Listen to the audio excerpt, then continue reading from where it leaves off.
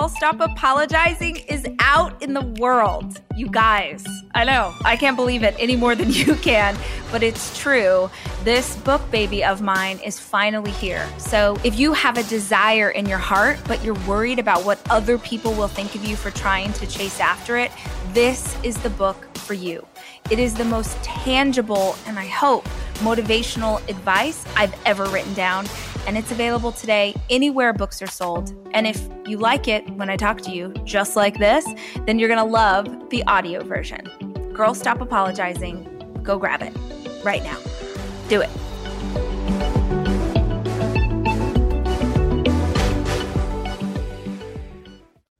Welcome to this week's episode of Rise. Today, we are digging into the last chapter that we're sharing here from the audiobook of Girl Wash Your Face. This, out of all the chapters I could have chosen, is specifically for my dreamers, for my creators, for my artists. The lie? I'm not a good writer. For years and years, I struggled with the idea that I wanted to make something. For me, that was writing books. But I was positive that I sucked at it. I was positive that no one would ever want to read it. And what I had to learn in this journey from baby beginner writer to New York Times bestselling author is that I need to create because I have a God-given ability to do so. You need to create because you have a fire in your heart and the freedom to make something. How it will be received by others is not what matters. What matters is that you have the opportunity to build something, and so you should. If you like today's episode, I hope that you will check out the full audiobook available on Audible, or you can borrow it from your local library for free.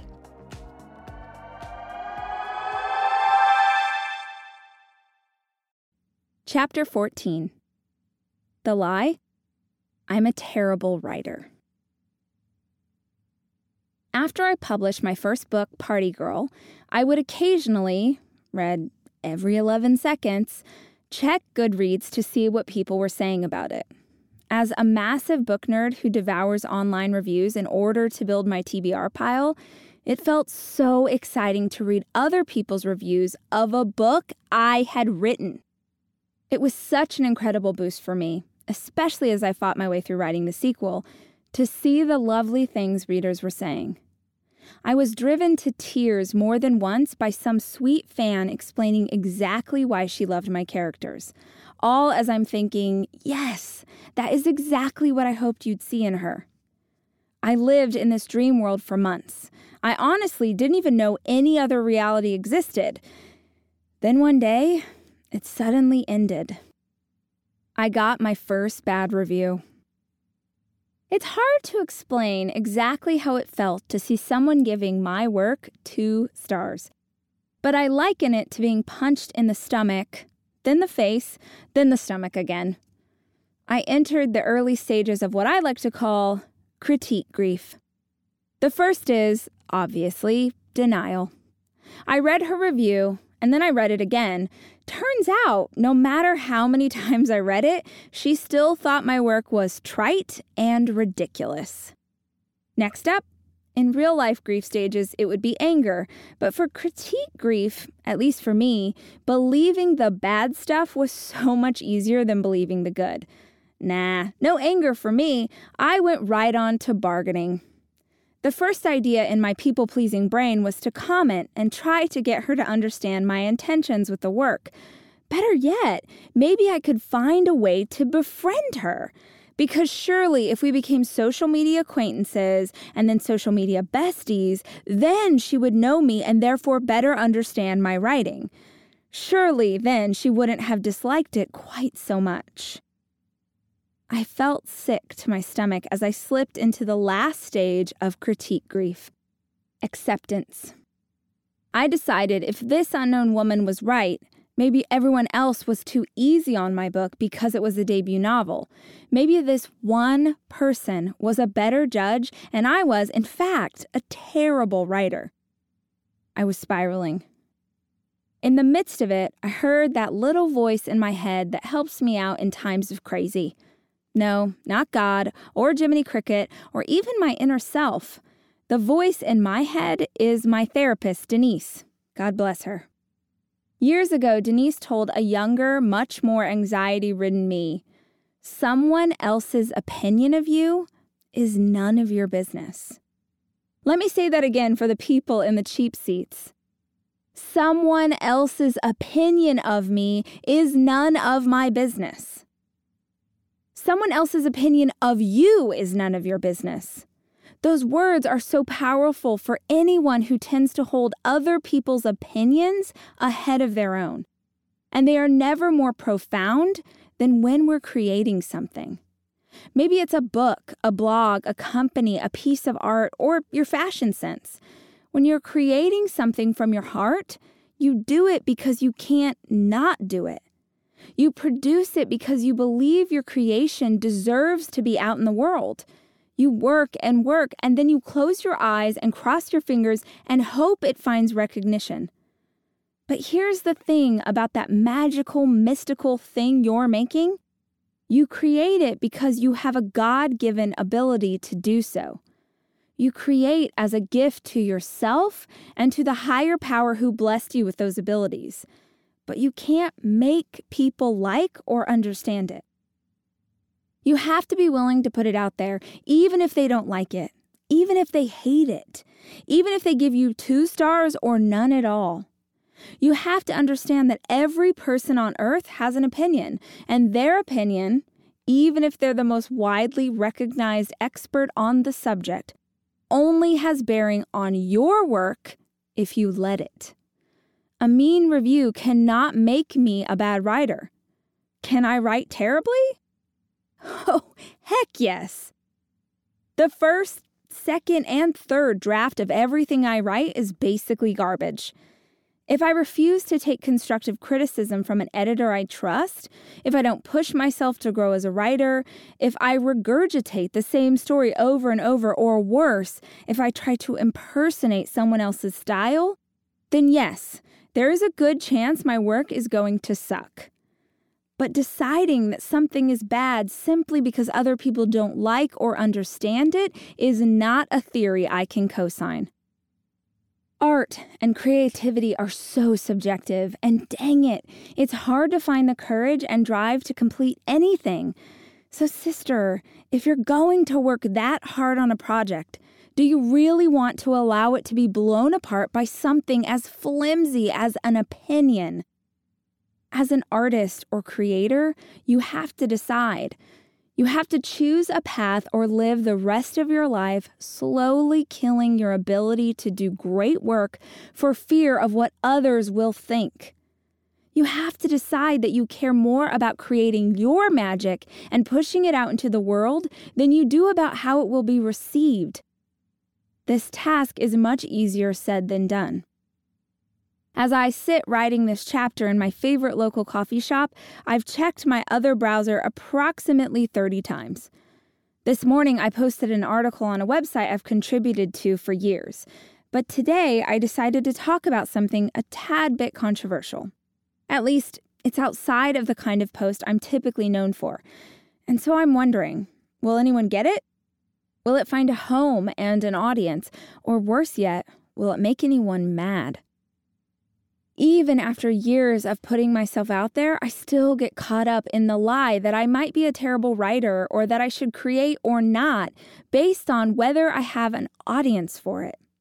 I start to believe that I need public opinion to validate my desire to make something, when the truth is, I should embrace my creativity because it's a God-given ability. Anytime I try something new, I will have to fight off the desire to confirm that it will be loved in order to keep going. Since I anticipate being creative and trying new things for as long as I'm living, that could mean decades of occasionally being trapped by unhelpful anxieties. What a waste of energy. Would I rather bottle up my creative thoughts and ideas? No. I hope they find a home, even if they only resonate with a handful of people. So then I have to ask myself if I would be willing to risk a negative response if my work resonated positively with others. What if only one person gets it, but everyone else hates it? What if nobody loves it at all? Would it be worth it even then? Yes. My answer is yes. I would rather put my work out there, no matter what the response will be. I would rather create in celebration of the fact that I have the ability to do so. For me, the answer is to create. That is always the answer. My personal form of creation is writing, especially writing words I hope other people will enjoy. So I have two choices. I can write down words and send them out into the world and hope they find a home. Or I can hide my light under a bushel because I'm too afraid someone won't like the glare. I choose this. I choose to sit in coffee shops and on airplanes and at my kitchen counter writing. I choose to squeeze in minutes between soccer practice or before sunrise or long after everyone else in the house is asleep to type and type and type until I stream enough sentences together to make a book. I have no idea if you'll love it or hate it.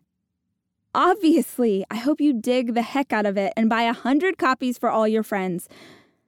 But even if you don't, I'll still be here. I started at this desk alone, without an audience to read my work. I'll stay here as long as I've got words jumbling around in my head, whether or not there's anyone to receive them. When I was a little girl, I spent every Sunday, and most other days, at the small First Assembly of God church where my daddy was the pastor. Our song service included Mama on the piano and a handful of tambourines sprinkled throughout the room. We were simultaneously off-key and in 3-part harmony in a way only a small country church can pull off. As I got older, I experienced the sedate musicality of a large Presbyterian congregation, the joy of an inner-city gospel choir, and the theatrics of a megachurch. I've been to tiny prayer meetings in Ethiopia where I couldn't understand a single word but felt every one of them. I've spent hours upon hours of my life singing and clapping in church, and this is what I've come to discover. Writing, for me, is its own kind of worship. The definition of worship is the feeling of expression or reverence for a deity.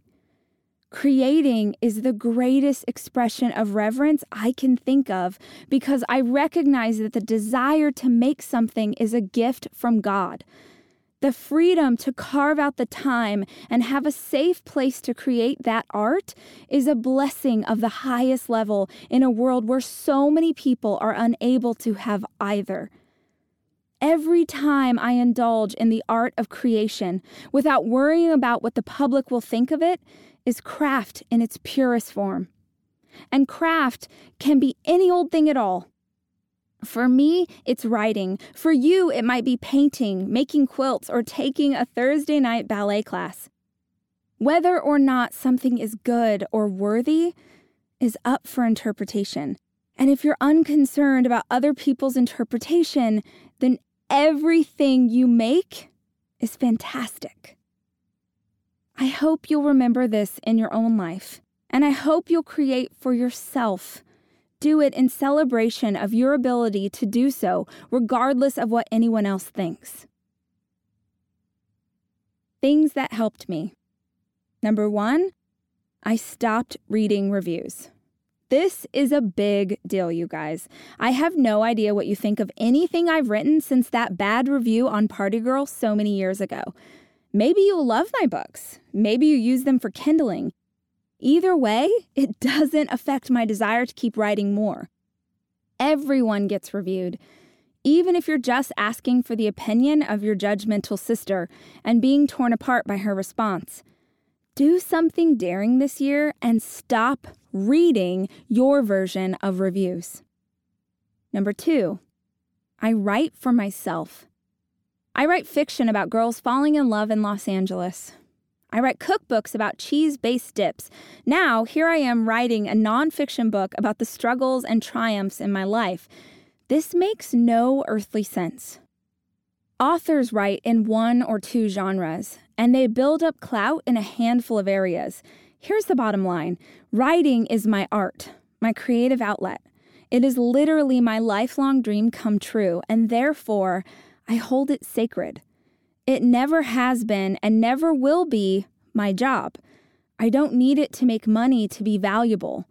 This is an important distinction for me because I never want the creative choices I'm making to be based on money or business rather than whatever is on my heart and in my head. If you have it within your power to keep a piece of your creativity just for yourself, it is truly a gift. Number 3, I indulge in silliness. I color with my boys, I draw on the ground with sidewalk chalk, I watch YouTube videos about how to do shimmery, smoky eyes, and try to replicate it even if I have nowhere to go. I reach for silly, creative endeavors that serve no real purpose other than joy. We will be back with another episode next week. In the meantime, if you have a moment and you can write a review or subscribe to the podcast, that is life to those of us who work so hard to produce every single episode. For more information, you can check out deuspodcast.com or stalk me on every form of social media. I am Miss Rachel Hollis on every single platform. Thanks to our producer, Allison Cohen, our sound engineer, Jack Noble, and our sound editor, Andrew Weller. Most importantly, I hope you heard something today that inspires you. I'll see you next week.